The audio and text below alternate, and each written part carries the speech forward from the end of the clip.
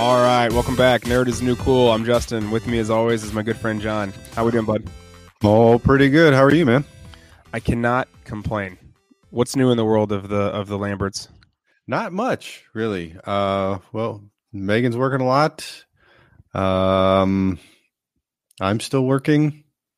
Not much really going on. I mean, that's a good thing that we are both employed. That's not We the are same for everybody. we are both employed.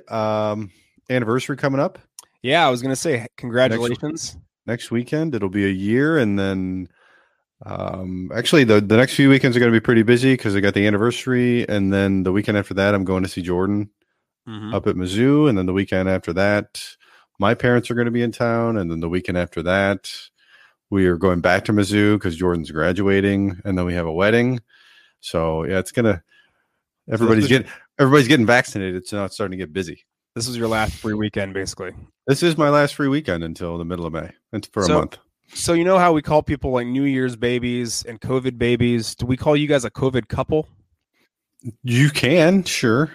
I just thought of that Because she was a COVID bride. COVID bride. Maybe let's not bring that up quite yet. I think that's probably still a little salty. I don't know. That could be hit or miss. Probably not a good idea, though. Yeah. I'll give it some time. So we're here today to talk about our good friend Wyatt Earp. Wyatt Earp. So we decided to choose this. We had a buddy of ours point out that Wyatt Earp's birthday happened to be in March, and so this is kind of a Wyatt Earp salute type episode. We're gonna get into some really detailed facts about the true story of Wyatt Earp, a little bit of early life, his life as a sheriff and other type of law enforcement roles, as well as, of course, the infamous Tombstone. Speaking of that, then we're going to compare a couple films, Tombstone and the movie titled Wyatt Earp. Yeah, so let's get right into it. So early life, Wyatt Earp. Wyatt, first of all, his name is Wyatt Barry Stapp Earp.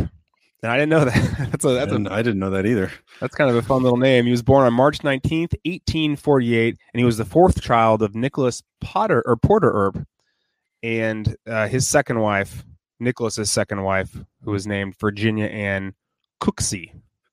And he was named after his father's commanding officer in the Mexican-American War, Captain Wyatt Barry Stapp of the 2nd Company Illinois Mounted Volunteers. So here's the thing about where he was born. There is some evidence. This is what's so interesting about a lot of historical events. And have you ever listened to the show real quick, Hardcore History? Yeah. Okay. So that's a perfect example of here's what we think happened, but we're not 1,000% sure, but we're using some evidence. So in this instance, there is evidence that Wyatt Earp's birthplace was 406 South 3rd Street in Monmouth, Illinois. But again, it's not quite positive. But ironically, that address has been placed on the National Register of Historic Places in 1999. Huh. I thought it was from Missouri. Yeah. He spent time in Missouri. He did. Yeah, he lived in Missouri. Wyatt had 7 full siblings: James, Virgil, Martha, Morgan, Warren, Virginia, and Adelia, as well as an elder half-brother, Newton, from his father's first marriage. Newton, James, and Virgil joined the Union Army on November 11th, 1861, and their father was pretty busy. He's basically recruiting. He's in drilling, and he's recruiting people. And so Wyatt and his 2 younger brothers, Morgan and Warren, were left in charge of tending 80 acres of corn. And Wyatt was only 13 years old. He was too young to enlist, but he tried on several occasions to run away to join the army. Each time his father found him and brought him home. Yeah, so he's really trying to get into, you can tell he's just into the military. He's into law and order. In spring 1866, Wyatt became a teamster, which I didn't know teamsters were around during 1866, but it does make sense. Transporting cargo for Chris Taylor. From 1866 to 68, he drove cargo over 720 miles through a wagon road from Wilmington through San Bernardino, then Las Vegas, Nevada, to Salt Lake City, Utah territory. And then in the spring of 1868, he was hired to transport supplies needed to build the Union Pacific Railroad. He learned gambling and boxing while on the railhead in the Wyoming Territory, and he developed a reputation for officiating boxing matches. So that's a little bit of the early life. And now he kind of starts getting into, this is kind of a little bit more personal life stuff. In the spring of 1868, the entire Earps moved east again to Lamar, Missouri. So here we go. Now he's in Missouri, where Wyatt's father, Nicholas, became the local constable. And Wyatt rejoined the family the next year. Nicholas resigned as constable on November 17th, 1869, to become a justice of the peace. Wyatt was appointed constable in his place. So here we go, 1869. First time he's in some type of law authoritative figure, right? In late 1869, Earp courted 20-year-old Urilla Sutherland, and they were married by Earp's father on January 10th, 1870. And then they bought a lot on the outskirts of town for $50, where he bought a house in August of 1870. Here's kind of where it all starts going bad. Urilla is about to deliver their first child when she suddenly dies from typhoid fever. And basically, Earp goes through a downward spiral, and he starts having a lot of legal problems. Mm-hmm. So Earp, Edward Kennedy, and John Schoen were charged with stealing 2 horses on March 28th, 1871 from William Keyes while in the Indiana country, each valued at about $100. On April 6th, U.S. Marshal J.G. Owens arrested Earp for the horse theft, and Commissioner James Churchill arraigned him on April 14th and set the bail at $500. On May 15th, an indictment was issued against Earp, Kennedy, and Schoen. Schoen's wife, Anna, claimed that Earp and Kennedy got her husband drunk and then threatened his life to persuade him to help. On June 5th, Kennedy was acquitted while the case remained against Earp and Schoen. Earp did not wait for trial, but climbed out through the roof of the jail and then headed to Peoria, Illinois. I mean, being a horse thief, that's no good back then. No, that was a serious, serious crime. I mean, some would argue that's actually more serious than like murder and manslaughter, right? I mean, people would just get in disputes and like have quarrels and shoot each other in the street, but don't steal the horse though. But you don't mess with another man's ride. You don't F with the horse, man. Okay, so now we are actually in Wichita, Kansas. And so early 1874, Earp and his new wife, Sally, moved to the growing cow town of Wichita, where his brother James ran a brothel. Local arrest records show that Sally and James's wife, Nellie, quote, Bessie Ketchum, operated a brothel there from early 1874 to the middle of 1876. And then Earp officially joined the Wichita Marshal's Office on April 21st, 1875. His stint as Wichita deputy came to a sudden end on April 2nd, 1876, when former Marshal Bill Smith accused him of using his office to help hire his brothers as lawmen.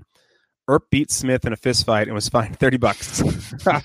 Hey, all right, you want to talk crap to me and my brothers? All right, I'm gonna beat the shit out of you, and $30 fine. Yeah, it's cool. And the local newspaper reported, "It is but justice to Earp to say he has made an excellent officer." Meager won the election, but the city council voted against rehiring Earp. His brother James opened a brothel in Dodge City, and Earp left Wichita to join him. Okay, so now we are in Dodge City, and also a little bit of Deadwood. So after 1875, Dodge City, Kansas became a major terminal for cattle drives from Texas along the Chisholm Trail. Earp was appointed assistant marshal in Dodge City under Marshal Lawrence Dager around May 1876, and he spent the winter through 76-77 in the gold rush boomtown of Deadwood in the Dakota Territory. October 1877, outlaw Dave Rudabaugh, which I love his name. Rudabaugh. I just think it's just the best name. He robbed a Santa Fe Railroad construction camp and fled south. Earp was given a temporary commission as deputy U.S. Marshal. He left Dodge City, followed Rudabaugh over 400 miles through Fort Clark, Texas, where basically the newspaper reported his presence on January 22nd, 1878, and then he went on to Fort Griffin, Texas. He arrived at the frontier town on the Clear Fork of the Brazos River and went to the Beehive Saloon, the largest in town and owned by John Shancy, whom Earp had known since he was 21. So Shancy told Earp that Rudabaugh had passed through town earlier in the week, but didn't know where he was headed. This is kind of why we included this, because this is when Shaughnessy suggested that Earp ask gambler Doc Hollywood, who played cards with Rudabaugh. Holiday, not Doc Hollywood. What did I say? You said Hollywood, the Michael J. Fox movie. I think everyone loves the Michael J. Fox film. I apologize. I do. I wish it was Doc Hollywood. Doc Hollywood. Doc Holliday. Doc Holliday is pretty badass too, though. So he played cards with Rudabaugh. Doc told Earp that Rudabaugh was headed back into Kansas. And then the Dodge City Times noted on May 14th of that year that he'd been appointed assistant marshal for $75 per month, serving under Charlie Bassett. So Doc Holliday showed up in Dodge City as well with his common-law wife, Big Nose Kate, during the summer of 1870. Another fun name, Big Nose Kate, 1878. Ed Morrison and another 24 cowboys rode into Dodge that summer and shot the town, galloping down Front Street. They entered the Long Branch Saloon, vandalized and harassed the customers. Hearing the commotion, Earp burst through the front door to find numerous guns pointing at him. And another version has only 3 to 5 cowboys, but it's a lot better when there's more than half a dozen. Basically, though, in both versions, Holliday was playing cards in the back, and he put his pistol to Morrison's head, forced him and his men to disarm. Earp credited Holliday with saving his life that day, and basically the rest is history. And now they're best friends. And then also while in Dodge City, Earp became acquainted with James and Bat Masterson, Luke Short, and a prostitute, Maddie Blaylock, who became his common-law wife in 1881. Well, I guess until 1881. Until 1881, right. Now the move to Tombstone, which, again, if you've seen either Wyatt Earp or Tombstone, these stories probably sound fairly familiar. There's a lot going on here that both films fairly accurately portray. More on that later. Virgil Earp was the town constable in Prescott, which is was in the Arizona territory, and he wrote to Earp about the opportunities in the silver mining boomtown of Tombstone. He later wrote, quote, "In 1879, Dodge was beginning to lose much of the snap, which had given it a charm to men of reckless blood, and I decided to move to Tombstone, which was just building up a reputation," end quote. Earp resigned from Dodge City Police Force on September 9th, 1879, and traveled to Las Vegas in New Mexico territory with his common-law wife, Maddie, brother Jim, and Jim's wife, Bessie. They reunited with Holliday and Big Nose Kate, and the 6 of them went on to Prescott.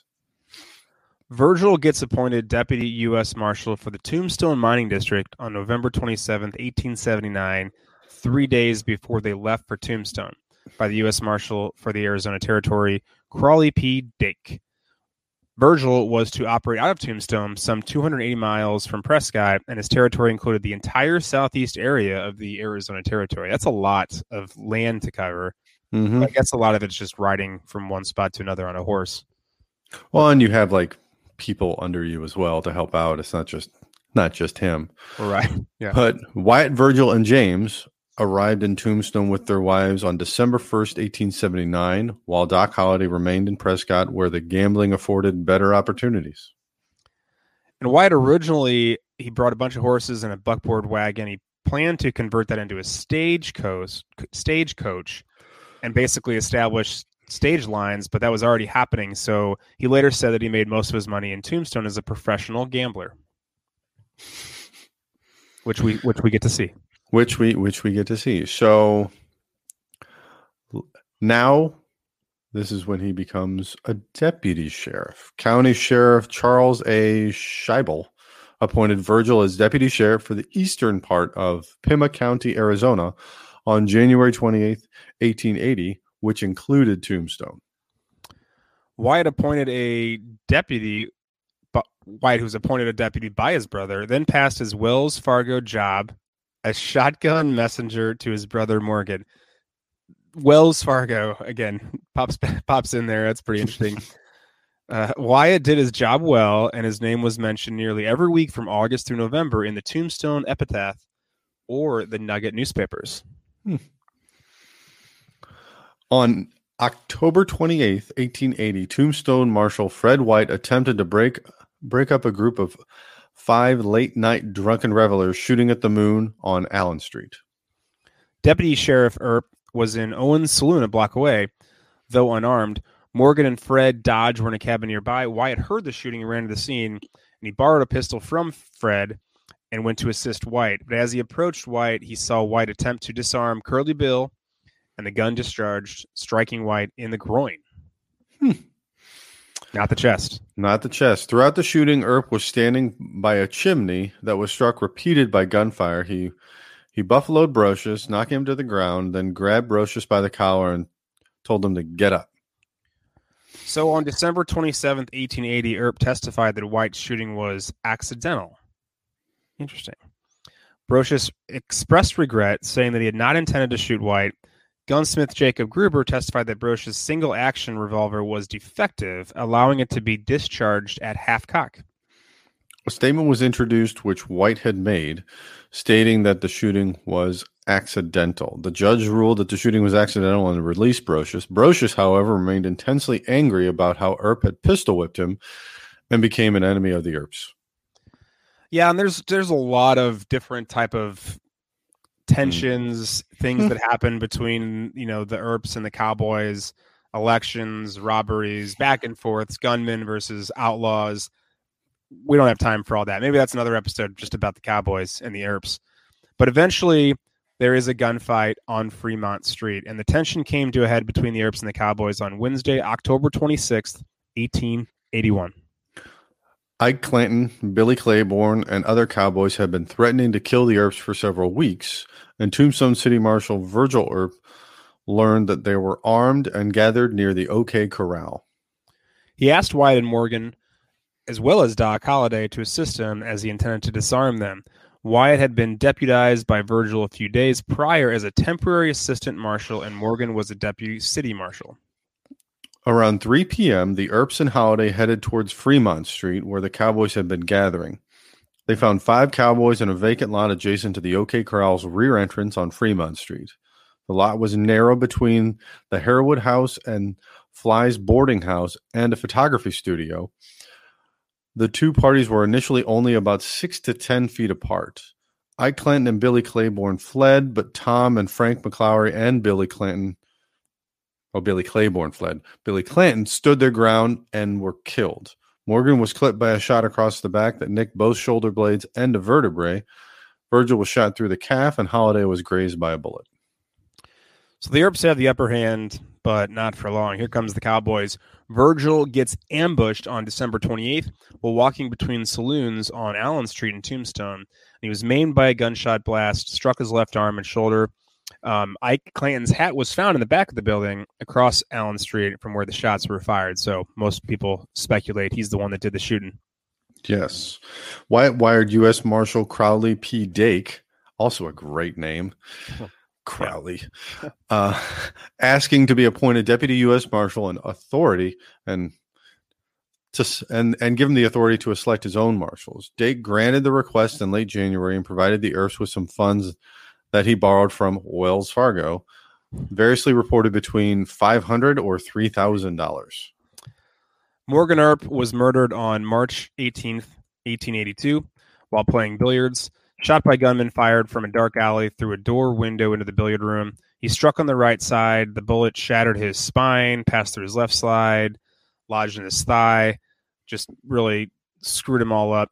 Almost actually hit George A. Berry as well, who was right there. A doctor was summoned, and Morgan was moved to the floor, or from the floor to a nearby couch. Murderers got away. It's at night. He died 40 minutes later, and Wyatt felt that he could not rely on civil justice and decided to take matters into his own hands. Mm-hmm. The day after Morgan's murder, Deputy U.S. Marshal Wyatt Earp formed a posse made up of his brothers James and Warren, Doc Holliday, Sherman McMaster, Jack Turkey Creek Johnson, Charles Hairlip Charlie Smith, God, such good names, Dan Tipton, and Texas Jack Vermillion to protect the family and pursue the suspects, paying them $5 a day. Their posse briefly returned to Tombstone, where Sheriff Behan tried to stop them. Oh, Behan, you spineless piece of shit. Behan. But he was brushed aside, of course. He was brushed aside. He's not going to let him arrest them that day. Harelip, Charlie, and Warren remained in Tombstone, and the rest set out for Pete Spence's wood camp in the Dragoon Mountains. Spence was absent, but they found and killed Florentino Indian Charlie Cruz. 2 days later, they stumbled into the wood camp of William Brocious, Pony Deal, and other outlaw cowboys near Iron Springs in the Wheatstone Mountains.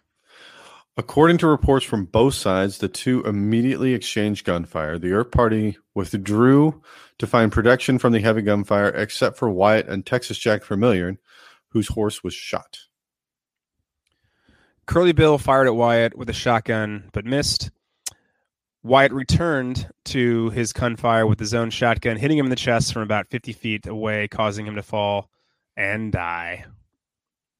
Wyatt then fired his revolver, mortally wounding Johnny Barnes in the chest and wounding Milt Hicks in the arm. The coroner also credits the Earp posse with killing Frank Stillwell, Curly Bill, Indian Charlie, and Johnny Barnes in their 2-week-long ride. In 1888, Earp gave an interview to California historian Hubert Howe Bancroft, during which he claimed to have killed over a dozen stage robbers, murderers, and cattle thieves in his time as a lawman. And then this, we're getting into later life a little bit. While living in Los Angeles, Earp became an unpaid film consultant for several silent cowboy movies. In the early 1820s, Earp was given the honorary title of deputy sheriff in San Bernardino County, California.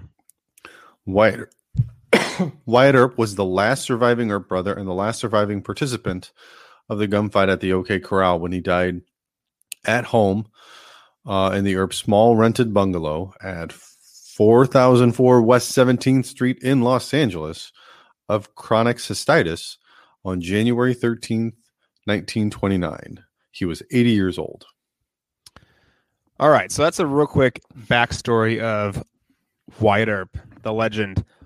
We thought what more fun to do would be actually let's compare the two films that are, I would say, definitely in our time most popular as far as renditions of what it was, what Wyatt Earp was like, him growing up, but then also a more specific moment in his life. So we're going to break down in categories, the old Wyatt Earp versus Tombstone. Ready? I'm ready. Do you already know who's going to win this? I already know who's going to win this. All right. Category number 1, overall rankings. So first off, we've got Wyatt Earp. Wyatt Earp is a 46% on Rotten Tomatoes, but a 67% on IMDb. Tombstone was 74% on Rotten Tomatoes, and IMDb it's 7.8. The box office. So Wyatt Earp wins that one. I'm sorry, Tombstone wins that one. Box office. Wyatt Earp had a budget of $63 million estimated. Opening weekend in the U.S., $7.5 million. That was June 26th, 1994. Gross in the U.S. was just over $25 million.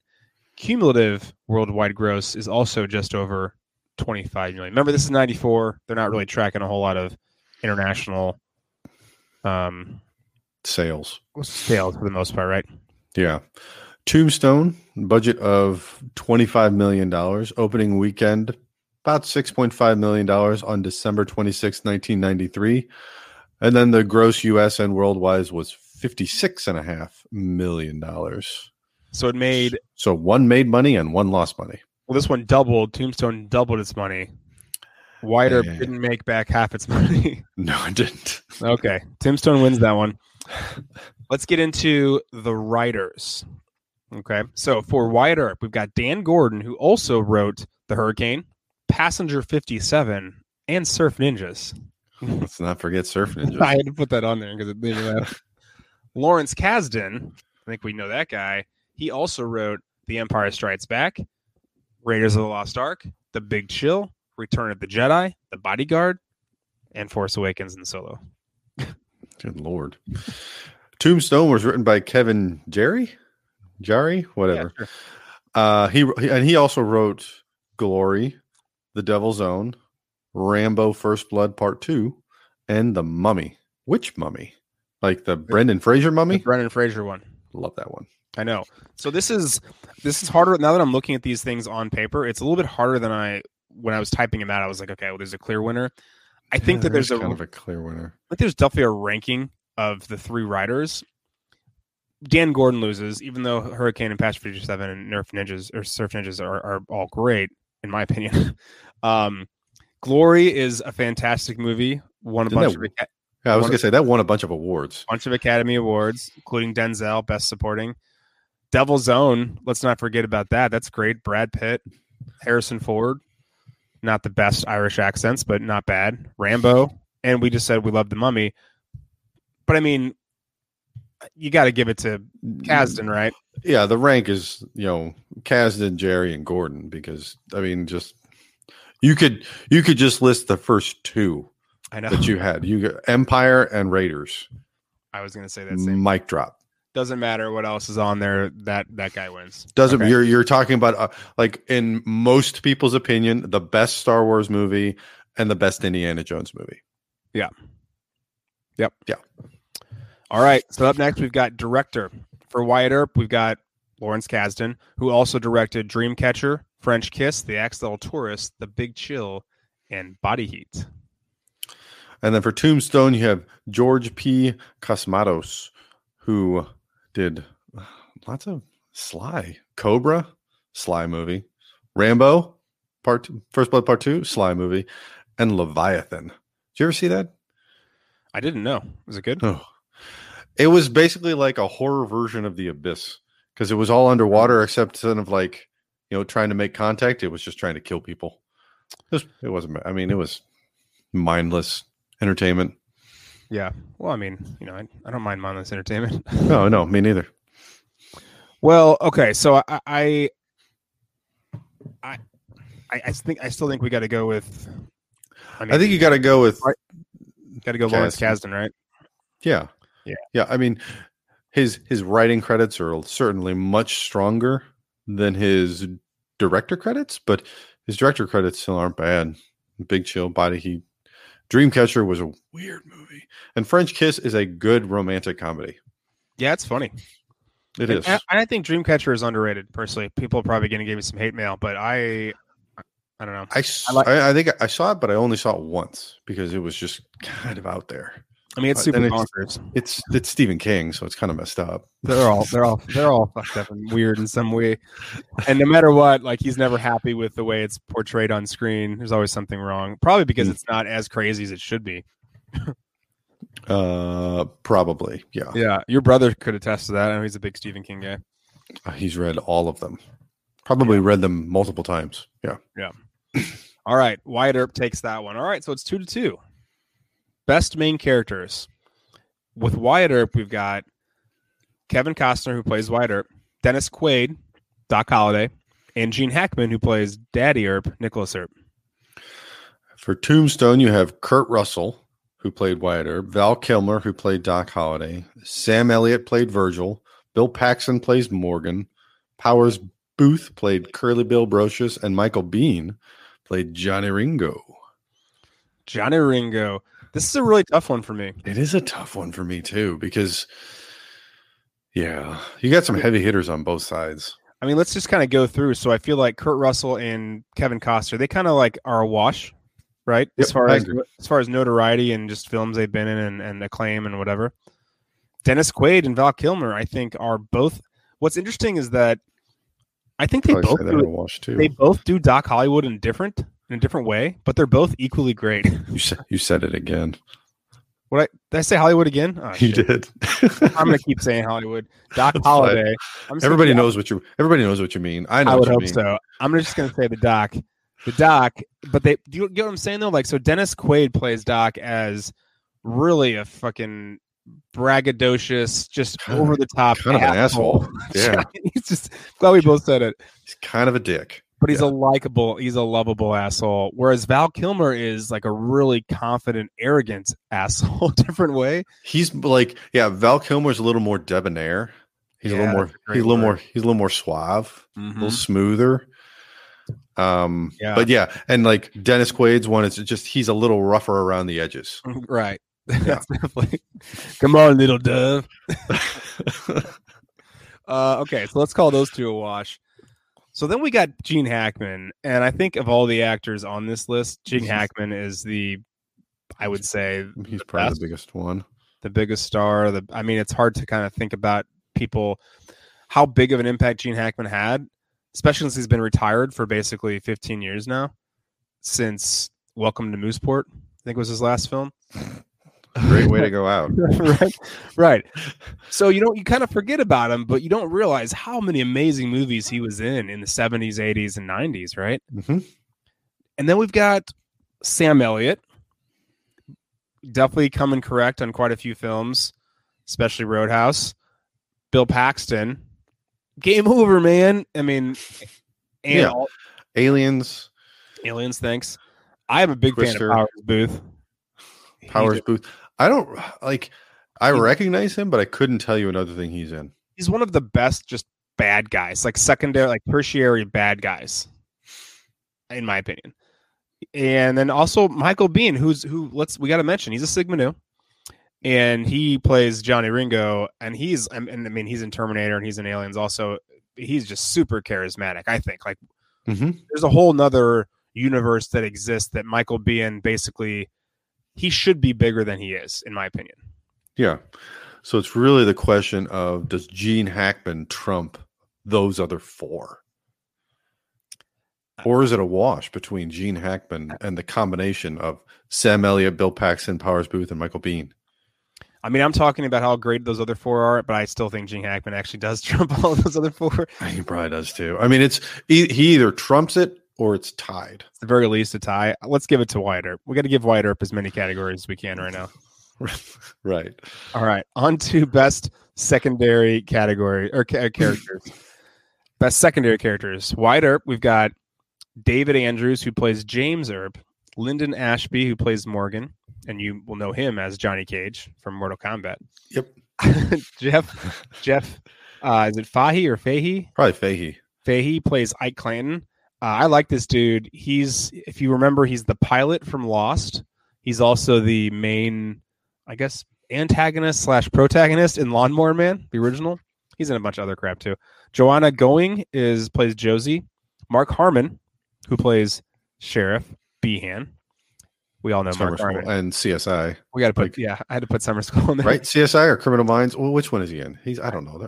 They all bleed together. But yeah, he's been on that show forever. Yeah. I think he's actually leaving after this season, finally. He's calling it quits after 28 seasons. 30 years or whatever. Yeah. Michael Madsen, who plays Virgil Earp. Guy's just creep. I can't get past him in Reservoir Dogs. But he's creepy, but he's also maybe one of the coolest guys ever. Oh, he is really cool. Yeah. He's, and I'm not even saying that sarcastically, he's definitively cooler than I am. Yeah. We got Catherine O'Hare, who's definitely had a new resurgence with Schitt's Creek, but even before that, she's had a good career. Man, plays Allie. We got Bill Pullman, who plays Ed Masterson. Bill Pullman, one of the best on-screen fake presidents of all time. Yes, he was. Isabella Rossellini, who plays Big Nose Kate, and of course Tom Sizemore, who plays Bat Masterson. And Tom Sizemore, I mean, besides Saving Private Ryan, Heat, a handful of other amazing films he's in. Yes. Tombstone. We've got Charlton Heston as Henry Hooker, Hooker's Ranch. It's Charlton Heston. Yeah, he's been in a lot of stuff. Jason Priestley as Billy Breckenridge. John Tenney as Sheriff Behan. You may remember him from Beverly Hills Cop 2. Stephen Lang as Ike Clanton. And I didn't put it until you did this research. He is I guess you would say he's the antagonist in Avatar. Did not put that together at all. I was like, holy shit, that is him. Mm-hmm. Thomas Hayden Church is Billy Clanton. Great. Easy A, Spider-Man, Wings. Right. Yep. Dana Delaney as Josephine Marcus, who was also in Desperate Housewives. Paula Malcolmson as Allie Earp. You may remember her from Hunger Games and Deadwood. And Dana Wheeler Nicholson as Maddie Earp, who was also in Fletch.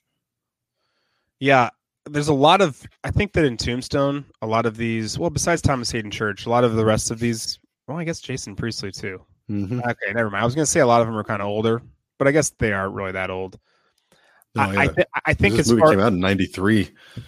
Yeah, I think as far as having longer lasting effects impact on film television, I think it's got to be Wyatt Earp again, right? I mean, just with Michael Madsen, Catherine O'Hara, Bill Pullman, and Tom Sizemore, those four. I mean, and Mark Harmon. When you go to the small screen as opposed to the big screen, I mean, he's had a long TV career. Yeah, I mean, and listen, I don't want to I mean, Charles Heston obviously is a gigantic. He's an icon, right? I love Thomas Hayden Church. And we forgot to mention Sideways, one of my favorite movies with him in it. Oh, yeah. That's a good one. Besides those two, and then you throw in like Jason Priestley, the rest of them kind of have like one-offers, have a few little roles here and there. So that's why I think we got to go Wyatt Earp again. I think so. I agree. Right. Last category with characters, we've got deep cut characters. So in Wyatt Earp, Adam Baldwin plays Tom McLaury. Téa Leoni pops in as Sally. And Lawrence Kasdan pops in as Gambler. Puts himself in his own movie, just like M. Night. Got to do it. Tombstone, you have Michael Rooker as Sherman McMasters, who you will probably remember as Yondu from Guardians of the Galaxy. Harry Carey Jr. as Marshall Fred White. Is that really Harry Carey's son? Yeah. Or is he, okay. Billy Bob Thornton as Johnny Tyler, Billy Zane as Mr. Fabian, and Terry O'Quinn as Mayor John Clum. I think we know who's going to win this one. Yeah, I mean, we don't even have to argue it, really. It's got to be. I mean, you got Michael Rooker. I mean, you got Billy Bob, Billy Zane. Like, yeah. And that's some good deep cut characters in this one. Billy Bob is great in there. That's like Fat Billy Bob. Oh yeah. That's big Billy Bob. You know what's funny is that, and Terry O'Quinn, I mean, I love Terry O'Quinn, especially from Lost, but what's funny is that like Billy Zane, I think, is somebody that we know from our generation, but I can't think of a lot of things he's actually been in. Like, I can think of 4 things he's been in. Titanic. Yeah. This movie. Zoolander. And then the Phantom. Yeah, the Phantom. I was trying to think of that one. I was like, what the hell movie was he in where he was like a superhero? But that's it. But I still feel like everyone like knows that guy. I think he's been in TV a lot too. Okay, right. We'd have to look up his acting credits, and then we'd probably be like, oh, we'd probably remember a lot more things. But yeah, we don't have time for that. Well, nonetheless, Billy Zane brings it home for Tombstone. Best deep cut. Listen to your friend Billy Zane. He's a cool dude. Okay, so Tombstone wins that one. On to favorite scenes. So let's talk Wyatt Earp first. We've got, pretty near the beginning, the bar fight with Ed Ross. Yeah. I like this scene just because it you kind of start to see Wyatt. Like he's like that's like the first time of him taking his father's advice, because his father told him like if you're gonna hit, you hit to kill, otherwise it's gonna be your ass. And this guy didn't like he had just got done reffing again. We just referenced that, and we'll probably get into that a little bit more as far as like the historical accuracy of some of these movies, or at least our amateur comparison of them. Where he just got done reffing, guy didn't like it, threatened to shoot him, and he threw a pool ball at his neck, which was awesome. And then he took his guns, and then I guess that was his first guns that he ever had. Well, in the movie, I don't know if it's real life or not. Whatever.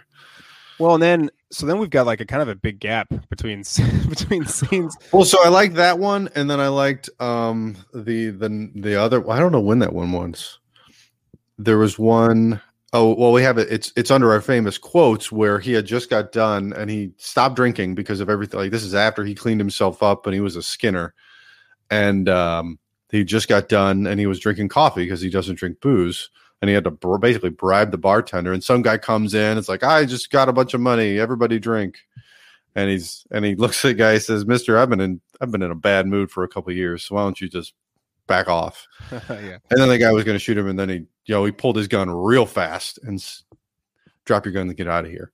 That was also a cool one, because that actually starts to show again a little bit more of his father's advice, but like now he's starting to get, you could tell he was practicing a little bit because now he's really fast.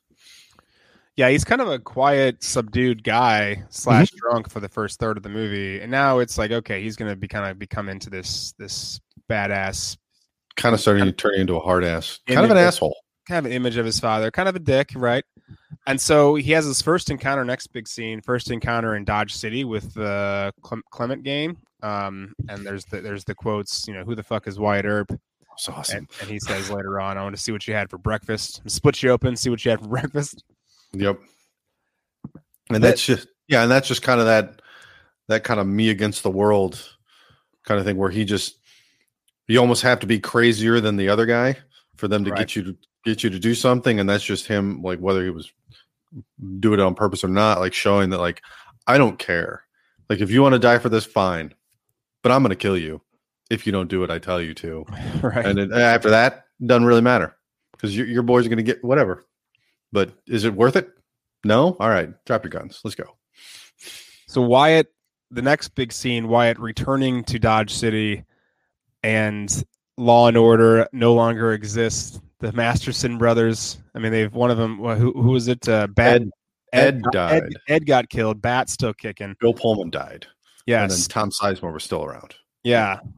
And they all walk in different, various length black coats and guns. And they just said, it all ends now. That was fucking badass. That was awesome. That was awesome. The gunfight at the OK Corral is obviously an amazing scene. It's obviously a good one. And then we've got, kind of an instance where he shows a little bit of humanity defending Tommy O'Rourke against the lynch mob. Yeah, that was at the very, very end of the movie where like his son came up to him on like a cruise on like Alaska, like well after he had retired. And, they kind of basically retold the story of what happened. Yeah. And then Josie says, or he said, at the end of that, he said, some people say it didn't happen that way. And she says, never mind them, Wyatt. It happened that way. And that's how the movie ends. Yeah. All right. So that's Wyatt Earp. Favorite of those scenes. What's your favorite? I'd probably say the last one, that Tommy O'Rourke scene. You're a little more sensy. Well, because not really just like, again, it was kind of more that like me against the world kind of thing. But there was a couple you boys can get me, there's no denying that with all the firepower you got here, but I will get 10 of you, 12 of you with me. It's like, so come up here and stand up here with these brave men and we can all go together. Yeah. And then they go away. Again, similar to like the Clement gang where it's like, hey, I'm going to get you and they're going to get me. But then whatever happens after that. And then again, they wilt, they die down. They realize it's not worth dying for. And this guy's serious. And I don't know. This is really cool. Like all the other stuff, it's like, whatever. But like that actual, like the flashback scene was probably one of my favorites. It does tell a pretty cool story. Mm-hmm. I love when they all return to Dodge City. that's my favorite part, and it's so quick. It's let's call it 45 seconds long, and it's the coolest scene because it's just a still camera focused on the entry doorway. Yeah, and them all just walking in one at a time, and then Wyatt shotgun in the air. I'm like, yeah, they put like the bullet riddled sign of like no guns in Tombstone. They hammer it back in, and then they go to work. Right. Yeah. Okay. That's all right. Both. I mean, they're all good scenes. They're all good scenes. Well, and a little bit about that, like, and we talked about this before we started recording. It's like it's hard. It was hard to find like memorable. Like, there's plenty of memorable scenes, but it's like not ones that you would consider your favorite. Probably because of the nature of the movie, where the first half of it is talking about his like younger years. It's like his favorite scene isn't when you were like, you could probably make the case of when he was like driving the stagecoach, like when he was, his friend was riding shotgun and they were being chased by bandits or whatever. But like when his wife died and he burned his house down, an important scene to understand like his character's progression, but it's not a favorite. It's kind of a downer. His, like the beginning of his life, there's a lot of downers in there. So there's not a lot of things that you would consider a favorite scene. Important, yes. Favorite, no. I think this movie, it's almost ahead of its time. And what I mean by that is that you don't see a lot of epic stories being told on the screen like this was. I mean, this movie was hours long. I mean, it was not a short film, right? And that's kind of what we're used to now. Like, tell the whole story. The first half, there's going to be a lot of denouements or some low moments where, not even low moments, just kind of like not a lot of action going on. But that's okay because you're telling a full story. And that's what this film attempts to do, and that's not what Tombstone attempts to do, and that's maybe an argument of why one's more successful than the other. Another thing I'd say is that I almost feel like Wyatt Earp could have. I mean, can you imagine if this was being told now? Let's just call it 2020. Someone's deciding to put together something for Wyatt Earp. This isn't a film. This is a Netflix show. You know, like this is like a 45-minute long 10-episode series. Yeah, and that's fucking awesome. That would be cool. And then maybe season 2 is from the Cowboys' perspective. Maybe season 3 is another, type of lawman from back in the day, right? From Behan's perspective, or sure, or not even like the Earp gang. Maybe it's some other type of. Maybe it's like Billy the Kid, or some other type of. Right. It's like an anthology, kind of like a True Blood. Yeah. Not True Blood. True Detective. Yeah. Well, and it's interesting you say that because now you start to see that happening, especially with Marvel. Like, Endgame was 3.5 hours long. Yeah.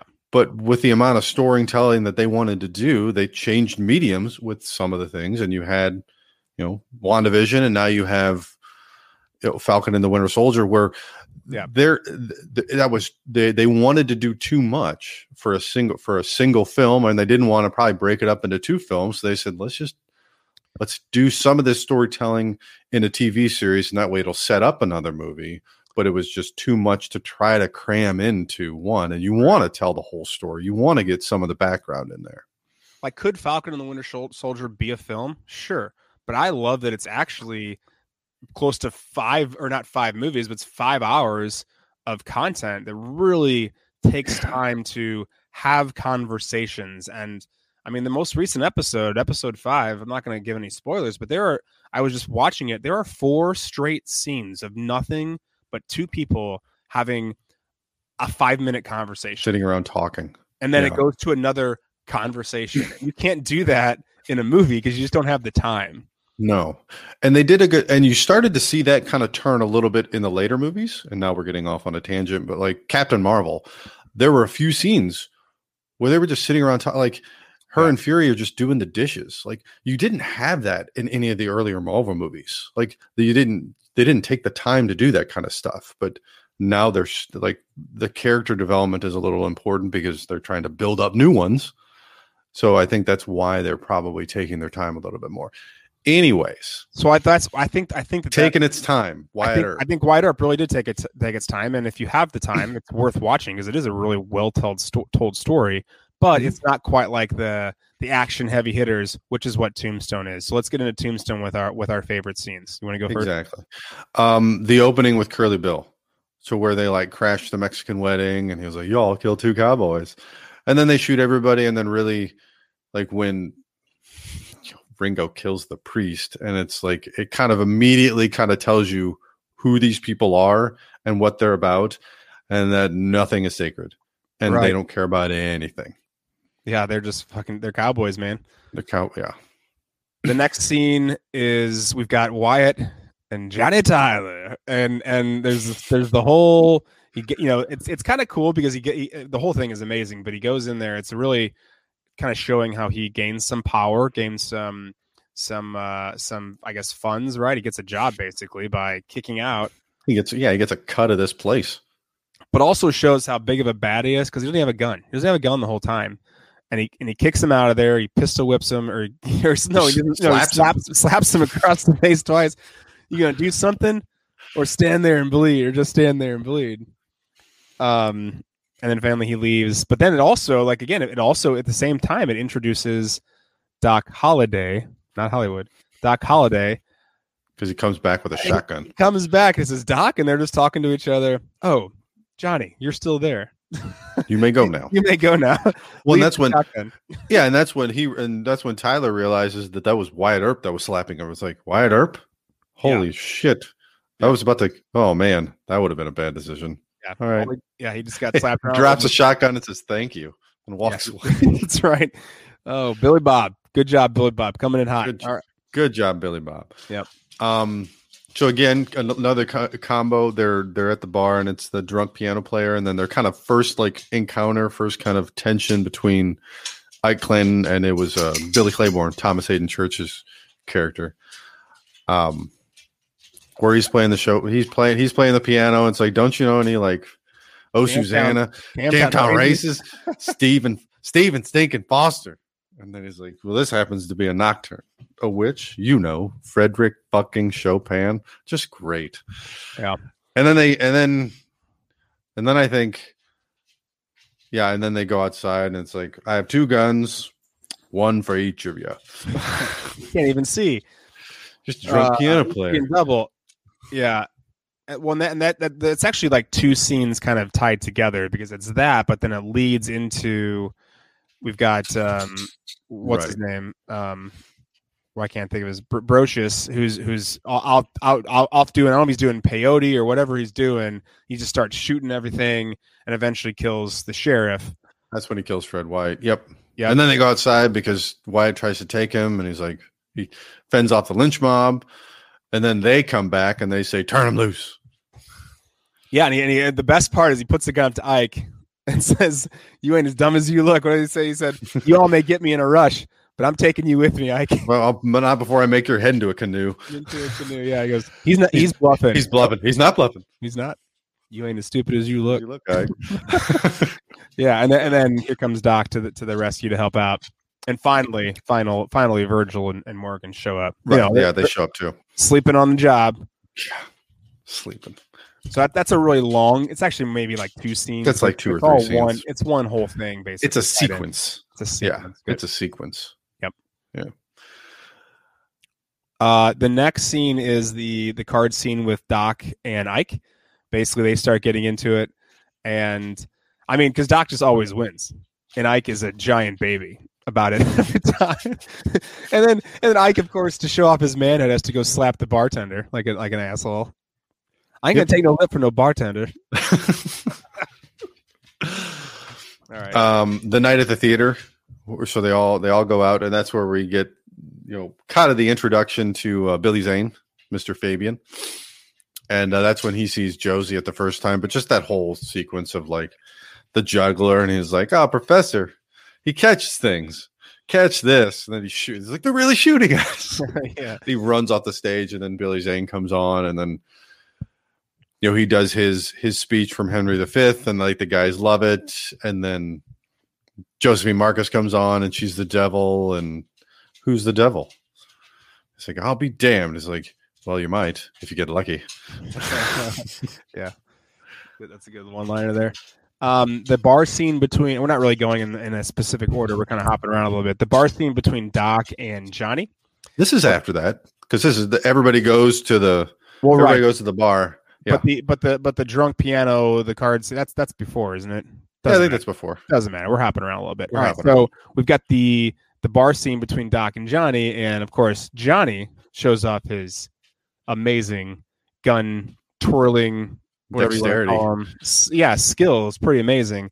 Yeah. And Doc counters with showing off those same skills with a small cup/shot glass. Which, I mean, is that a shot glass? Is that what that is? No, that's just like a tin cup. Tin cup.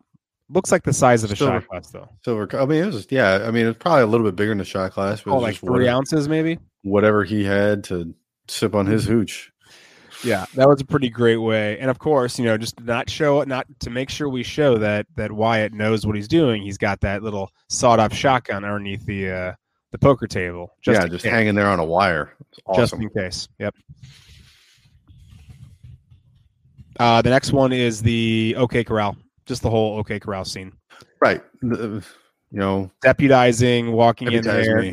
The whole walk. I mean, the walk down the street is the cover of the movie. It's the poster, basically. It's the poster, yeah. Yeah. And then yep. Yeah.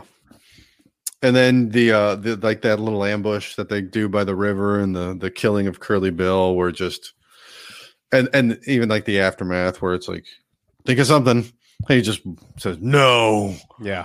And he gives up, and nobody apparently can hit him with a bullet at all because he's a deity, right? And and then he kills Curly Bill, and then I like the line for it's like, "You ever seen anything like that? Hell, I never heard anything like that. Where is he, anyways? Oh, he's over by the creek, walking on water." Yeah, yep.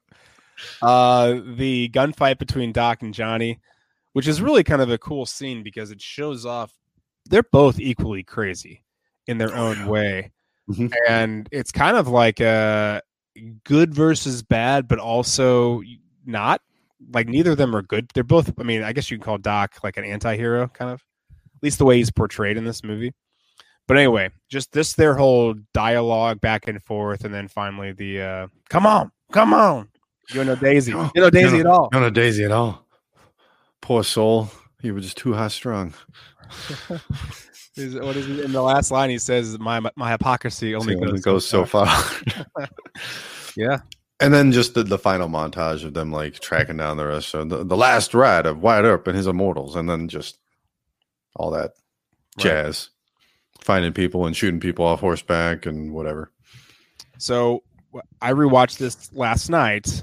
What's your favorite scene? I don't know. There's so many good ones. There really are. I'm gonna kind of cheat and add together the two scenes, going from the drunk piano player, Ike and the gang, all the way through the confrontation with Curly Bill.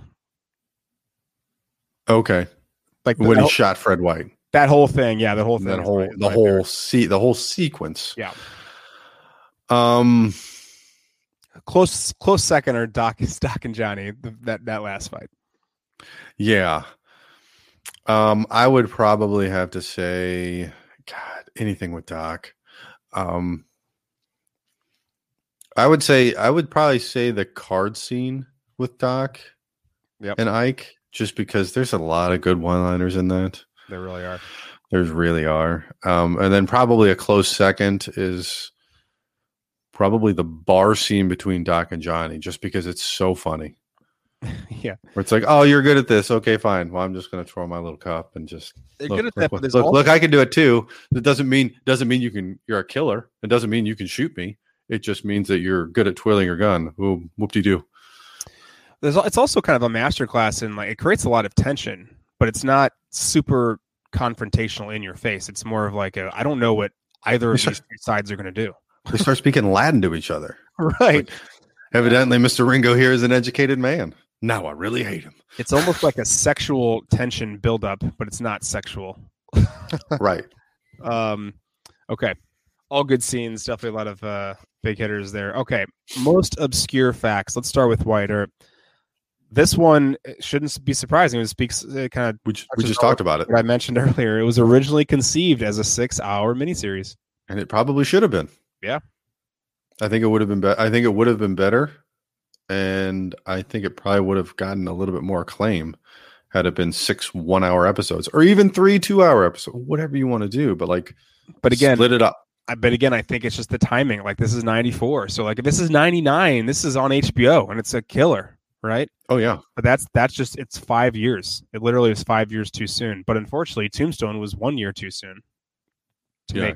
I mean, for Wyatt Earp. Well, and the formula for Tombstone was just a little bit different because they focused on, like, the opening scene is them showing up in Tombstone. Right. They touch on Dodge City, like they talk about Dodge City, but you don't see any of that. It's just what happens there. The real Wyatt Earp 6-shooter was loaned by the Earp Museum and used in some of the scenes during a number of the close-ups. Really cool. Dennis Quaid lost over 30 pounds to play Doc Holliday, who suffered from tuberculosis. Gene Hackman received 3rd billing, and his name is on all the posters, although he has less than 10 minutes of screen time. Yeah. So Michael Madsen was actually offered the role of Vincent Vega, who from Pulp Fiction, what actually was played by John Travolta, but he couldn't get released from this film. And that's interesting because that movie kind of reinvigorated Travolta's career. And I actually read an article about this and said Madsen was really upset that he couldn't accept the Pulp Fiction role. Like, he really wanted to do that one. Right. Well, he's coming off of Reservoir Dogs, and I'm sure he wanted to keep working with Quentin. Yep. Though the maiming of Virgil Earp and the murder of the youngest Earp sibling Morgan was shown in the film as happening on the same night after the gunfight at the OK Corral, as we discussed earlier, on October 26, 1881, in real life, the ambush of Virgil and Morgan's murder happened separately. Virgil was crippled the same night in the gun battle in 1881, and Morgan was murdered about 5 months later in March of 82. Yeah, so we kind of talked a lot about Dave Rudabaugh, but let's go into a little more depth about what actually happened.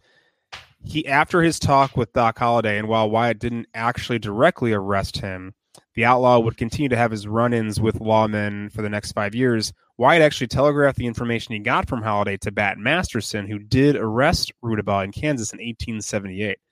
Following this and other run-ins with Earp in Dodge City, Dave fled to New Mexico and actually partnered up with Billy the Kid. And Dave Rudabaugh, I believe, is mentioned in Young Guns, right? Pretty sure he is. I think so, too. I'm pretty sure he is. It's been a while, but... Anyway, following a shootout at Stinking Springs on December 3rd, 1880, he was taken prisoner along with Billy and shipped off to prison for trial in Santa Fe. And in February of 1881, he was sentenced to hang for his crimes but escaped custody. This happens all the time. I feel like they're always escaping custody. Like, their jail cells were not very well built back then. There, he joined the Clanton faction in their battles against Earp and his family. They think that he may have taken part in the shootings of Virgil and Morgan Earp, as well as the clash at Iron Springs where Curly Bill was killed. Rudabaugh finally was killed and decapitated in Mexico on February 18th, 1886. That's not a good way to go. Nope. He gone. So let's talk about some interesting facts from Tombstone. The line quoted by Doc at the end of the fight of the OK Corral is historically true and was reported in the Tombstone papers reporting the fight. When confronted by one of the cowboys at point-blank range, the cowboy reportedly said, "I got you now, Doc, you son of a bitch," to which Doc gleefully retorted, "You're a daisy if you do." That's awesome. So in an interview with True West magazine in October 2006, Kurt Russell admits that after original director Kevin Jarre was fired, he directed a majority of the picture. And according to Russell, George P. Cosmatos served merely to make things run smoothly. Also in that same interview, Russell states the film was nearly cast with Richard Gere as Wyatt Earp and Willem Dafoe as Doc Holliday. I think Willem Dafoe, I'm not so sure about Richard Gere, but I think Willem Dafoe could have pulled off Doc Holliday. I think he could, but I'm wondering, I mean, I think both of them are almost like, I don't know if they're too short. I don't know how to, I mean, I don't know. Maybe I'm sure. Right. Listen, there's a lot of movie magic and tricks. I'm sure that would have been fine, but anyway. Robert Mitchum was signed on to star as Old Man Clanton. Prior to principal photography, he fell from his horse and injured his back, forcing him to quit the part. Instead, Mitchum provides the narration at the beginning and end of the film. Really cool. Wyatt Earp's fifth cousin, who's also named Wyatt Earp, plays Billy Claiborne. That's pretty cool. Mm-hmm. Val Kilmer practiced for a long time on his quick draw and gave his character a Southern aristocrat accent. The Southern accent is an authentic touch, as Holliday was a cousin, several generations removed, of Margaret Mitchell, author of Gone with the Wind. Yeah, and lastly, we already mentioned Dafoe possibly playing Doc Holliday, but the reason why he didn't play it is that Buena Vista refused to distribute the film if he was cast because of his role in the controversial film The Last Temptation of Christ. I never saw that. Yeah, I mean, it's interesting. But yeah, anything about like Jesus or whatever is always controversial. People get touchy when you start going down that religion. Yeah. That's okay. All right, let's talk quotes. So we're going to get into Wyatt Earp first.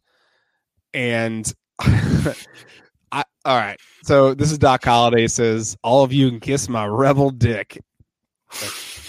That's a pretty good one. That is a pretty good one. Nicholas Earp, remember this, all of you. Nothing counts so much as blood. The rest are just strangers. Yeah. Wyatt Earp says, "What's wrong with you?" This is the next one. Doc Holliday says, "What is wrong with me? What have you got? I'm died of tuberculosis. I sleep with the nastiest whore in Kansas. Everyone who knows me hates me, and every morning I wake up surprised I have to spend another day in this piss hole world. And then he says the Rebel Dick line. And then he says the Rebel Dick line. Yeah. And then Wyatt says, not everyone hates you, Doc. Doc says, I know it's not always being my friend, but I'll be there when you need me. And again, just that's a really good way to kind of convey their doesn't tell the whole story of how they got to become friends, but that's a really good way to just convey that he's going to be there throughout the story and it's going to happen at some point. So, right. Another line from Doc. My mom always told me never to put off till tomorrow people you can kill today. Yep. That's well said. Yep. Another couple lines with Doc. This is he's having a conversation with Frank McClary, and McClary says, "You're next on my list, Holiday. You better used to seeing my face because it's the last thing you're going to see." To which Holiday responds, "McClary, seeing your face would be a pleasant change. I understand most of your enemies got it in the back." Yeah. Well, yeah, I was basically calling him a coward. Yep. This is one, so I referenced this one earlier. Wyatt said, "Mister, I've been in a really bad mood for the last few years, so I'd appreciate if you just leave me alone." Huh. It's just good. Yep. And then finally, Holiday has a little moment with Morgan. He says, Morg, Wyatt is my friend, but I believe I'm beginning to love you." And that's right after Morgan says, "I think we should just kill them all." Yeah. So that's why he says that.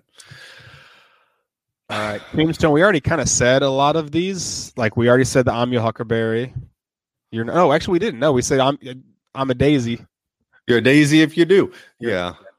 You're so daisy. the first two are really from the fight with Johnny Ringo.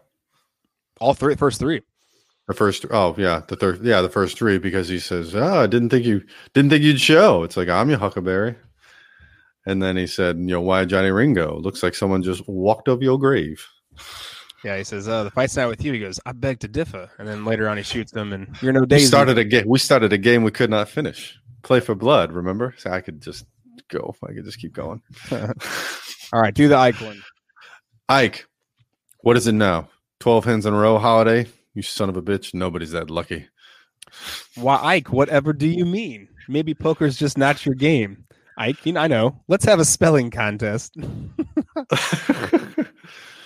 And then this is one of my favorite ones. So this is when he is playing with Ike, where Wyatt says, "You're hitting a little hard, aren't you, Doc?" I said, I've not yet begun to defile myself." All right. So scene stealer from Wyatt Earp. I think that it's Dennis Quaid and Dennis Quaid alone. I think so too. I don't. Yeah. And same thing with Tombstone. Not Dennis Quaid. I do want to say with Tombstone, I know Val Kilmer is going to win it, but I do think it's important to mention Michael Biehn, because when he's with any other cowboy scene, he is the focal point. And that's why I actually think that one of the last scenes with him and Val Kilmer together is so great, because they're just both such strong personalities in this film. Like they're the killers. Like, right. Like Ike, Curly, Wyatt, whatever. No, like Doc and Johnny are killers. Yeah. And they don't have any hesitation about it. So that's why, I think kind of to your point about Michael Biehn, like you don't know what he's going to do. So you're watching him to see what he's going to do whenever he's on the screen. Yeah. All right. So we're giving it to the two people who played Doc, but strong second by old Johnny Ringo. A little bit of impact, nostalgia, lessons we learned from Wyatt Earp. What are some thoughts with Wyatt Earp you got? So, and again, we don't know why, but Tombstone just completely overshadowed this film. Like, granted, it came out a little bit earlier. Yeah. But for whatever reason, for reasons that we've kind of discussed on this, where Tombstone is the one that you will watch over and over and over and over and over. Obviously, because I'm quoting, half the movie just without doing any research. And then Wyatt Earp just isn't for some reason. Now, I think that's probably because it's, like we said, it probably should have been a miniseries had this come out in a different time. It goes into a lot more detail on his personal life. And based on like the facts that we went over at the beginning of the episode, a lot of it was close. And a lot of it was true, where he was, working for Wells Fargo and he was doing this, and he took a wife and she died of typhoid with his unborn child, and then he got drunk and got in trouble, and yeah. I think that this is the Deep Impact Armageddon situation where honestly Tombstone came out first and then it wins. And I think at that point people maybe have Wyatt Earp fatigue a little bit. And even though it's less than a year later, people are like, no, I don't. Now here's what's interesting is I almost think that if it's the other way around, because Wyatt Earp was such more of an entire story, if that comes out first, it probably does pretty well. But then I think Tombstone also does well because it's more of a focus on a specific area of this long story that's been told. Whereas I think most people are probably going, well, I've already seen the most important part of Wyatt Earp. Why do I need to watch this whole story of him? You know what I mean? Right. That's like 3 hours long. Yeah, Wyatt Earp's, it's a biopic, whereas Tombstone focuses on the lead up to the events and the aftermath of the shootout at the OK Corral. Right. And it touches a little bit on the family and what they're trying to do and their motives for everything, but it's about the singular event. So yeah, I probably agree with that. If Wyatt Earp comes out first, I think they both do well. And Tombstone, though, a little bit of impact. I mean, I quote this movie a lot. I know you do too. Yeah. And it's interesting because a lot of times I do it. It doesn't even really fit. like you don't say, "I'm your Huckleberry." Like, why would you say that? But I feel like I do say that more often. All the time. Right. Yes. Okay, so the last little section here before we pick our winner, just kind of overall thoughts, nerd thoughts, questions, things that you thought of as the movie was kind of going on that you're just curious about. So question number 1, on a scale of 1 to 10, how close do you think these are to what actually happened? So I'll go first, and I'll just do one at a time. I think that looking at the historical accuracies of both film, and I've done a good amount of research of both, Wyatt Earp is pretty darn close. Wyatt Earp, I'd say on a scale of 1 to 10, Wyatt Earp, we're talking like an 8. Like it's pretty spot on. If we're talking Tombstone has a lot of things that actually happened, but a couple differences that I think they didn't include. Number 1, actually in Tombstone, we're missing quite a few of the Earps. There were more brothers besides just Virgil and Morgan. There were also a bunch of other 9 siblings in total. We got sisters Martha, Virginia, and Adelia. We got half brother Newton. We got James, who James is in Wyatt Earp, but he's not really in Tombstone, I don't think. We got Warren. These are all other siblings that are in Wyatt Earp that we don't see in Tombstone.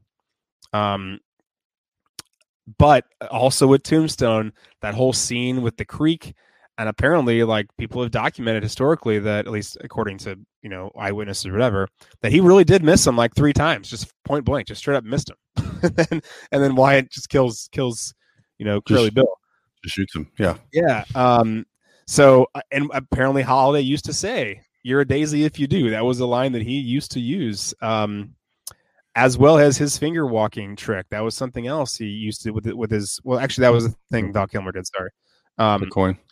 Yeah, but anyway, so I think that, like, we're talking Wyatt Earp. I'm gonna give a score an 8. Tombstone, I'm giving it a score of a 7. Now I'm gonna go 6, because there's also a lot. So there's also a lot of that inaccuracies, maybe, of how many cowboy. I mean, with that whole not I would call it a montage, but the last 15 minutes of the movie, 20 minutes of the movie, when he's hunting down all the cowboys, you would be led to believe he killed 45 cowboys or more. He killed the entire gang. He killed every cowboy ever to live. Except for Ike. Yeah. Except for Ike and except for Johnny Ringo, who Val Kilmer, Doc killed. But in reality, it was only like a dozen or so. Right. Basically, the major ones, they broke up the cowboys and kind of, anyway, you cut the head off the snake, so to speak. Mm-hmm. Yeah. What do you got? What are your rankings there? So I will agree with you. Wyatt Earp, based on the research that we did, a little bit more historically accurate, especially, it talks a little bit more about the background, and that holds true to kind of his life.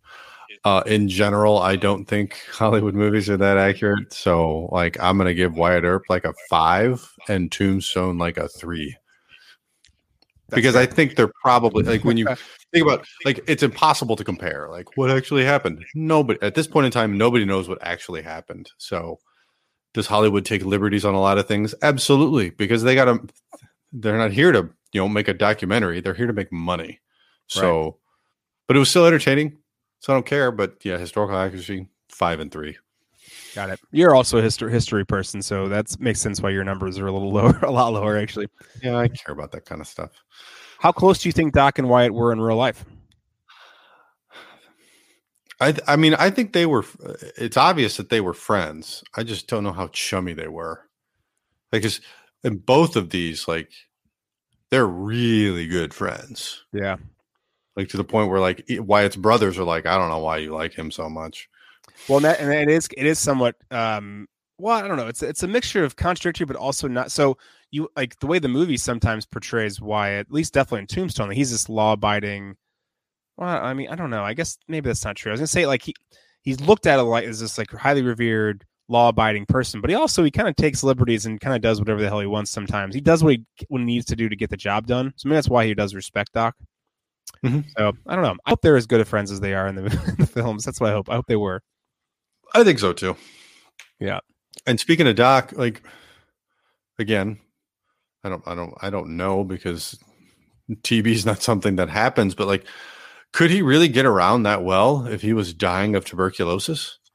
Yeah, that's a pretty rough disease. I will say they're both portrayed a little bit differently in both films. So, like in Tombstone, he's just a pale ghost, like he's sweating profusely all the time, bedridden, and like he'll have like fits, and he'll be bedridden for days. Yeah. Whereas in Wyatt Earp, he's just hacking and coughing and just very very physical. He's just angry.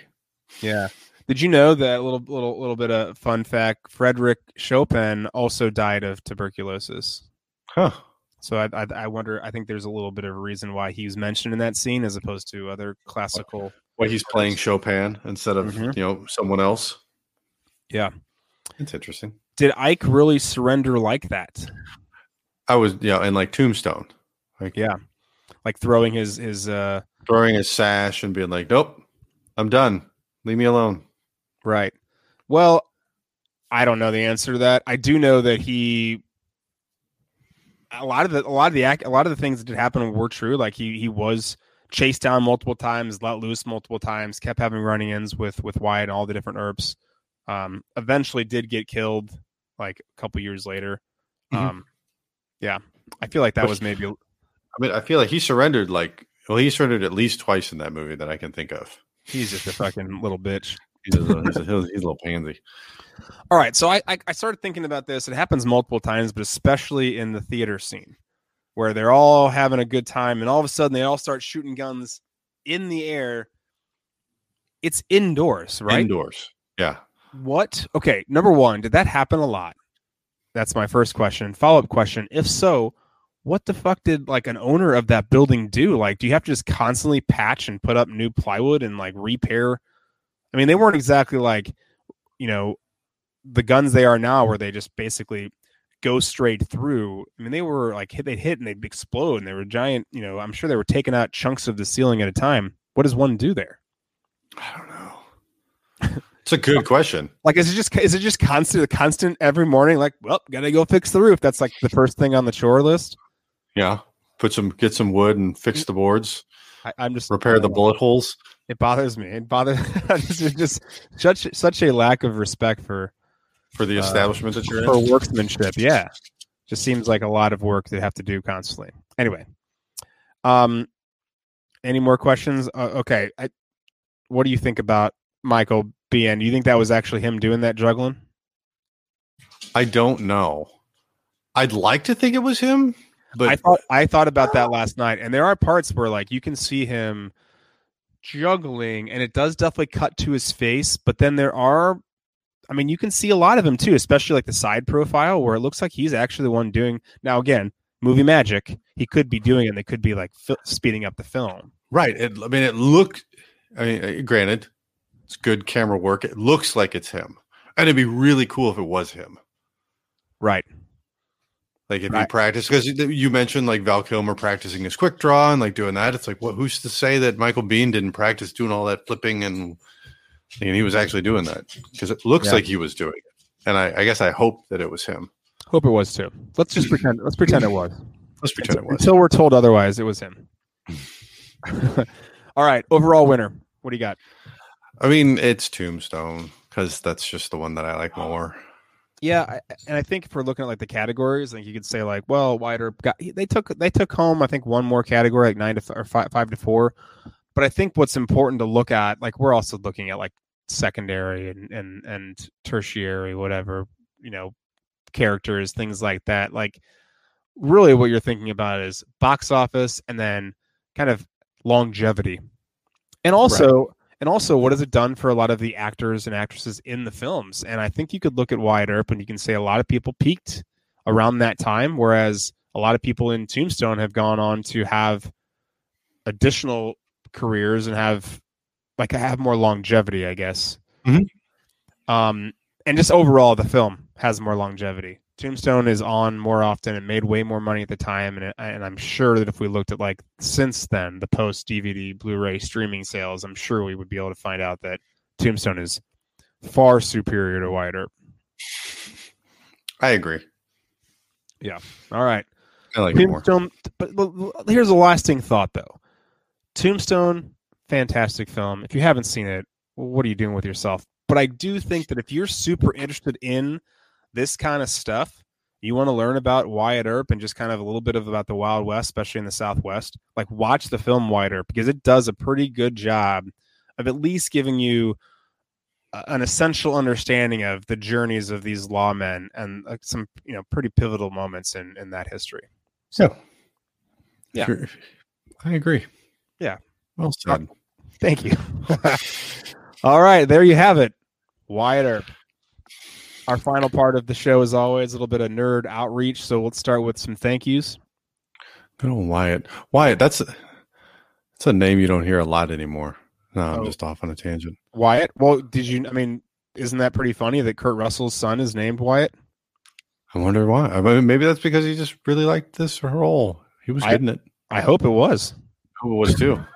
I mean, it's probably around. It's probably around the same time. He's probably like in his 30s, and that would have been I think he might have been born a little bit before that. But maybe he was big into Wyatt Earp before that. Could have been. Maybe that's why he wanted the role.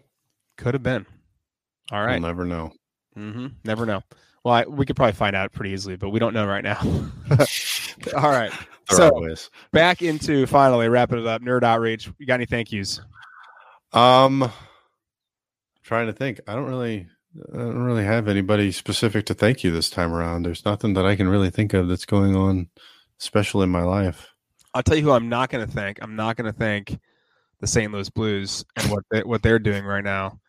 It's a challenge to be a part. The lack of movement at the trade deadline and blowing the lead yesterday. Just as a fan base. Well, you know what? Here's who I want to thank. Let's thank our friends over at Optional Skate Blues. We were able to be, we were able to be judges, not judges, guests over there on their show a couple weeks ago, talking about favorite hockey films. Yeah, kind of a crossover event. If you haven't listened to it, check it out on either of ours. Yeah, Optional Skate Blues. Check it out. We got our friends Mike and Eric. They were awesome, and really cool podcast too. Yeah. Definitely. I've been keeping up. It's so funny that their episodes are very essentially the way my brain and my physical and emotional reactions to the Blues. It's panic bus. Oh no, I think we're fine for now. No, let's start it up again. Panic bus. We won 3 in a row. Now we're buyers at the trade deadline. We lost again. Panic bus. We're out of the playoffs. 2 in a row. Now we're out. Yeah, it's been a roller coaster, so to speak. So a roller coaster of a season. So thanks, fellas. Check those guys out. Future show suggestions, as always, comments. We always love hearing from our fans and just our listeners, period, whether you like us or not. Send in via email, nerdisnewcoolpodcast@gmail.com, or you can use hashtag nerdisnewcoolpodcast on any of the socials. And you can follow us on Facebook and Instagram at nerdisnewcoolpodcast. Follow us on Twitter at nerdisthenewco2. And you can listen to us anywhere podcasts are available. Just search Nerd is the New Cool Podcast. Yeah, and you probably listened or noticed that we are newly hosted on Anchor. So if you have a chance, pop up that app. Go on their website. Check out Anchor. It's a pretty cool platform. We've been trying to take advantage of them. Absolutely. Yeah, it's really cool. Our next episodes, we got a couple more full comparison episodes coming up in the near future, a couple other kind of throwbacks to our original episode formats. But most importantly, we're going to wrap up our pizza bracket style challenge that we've been having for the last however many months. God, we've been doing that for a while. But, I mean, yeah, it takes time. It takes time. So look forward to that. But until then, thanks for joining us. Bye, everybody. Bye-bye.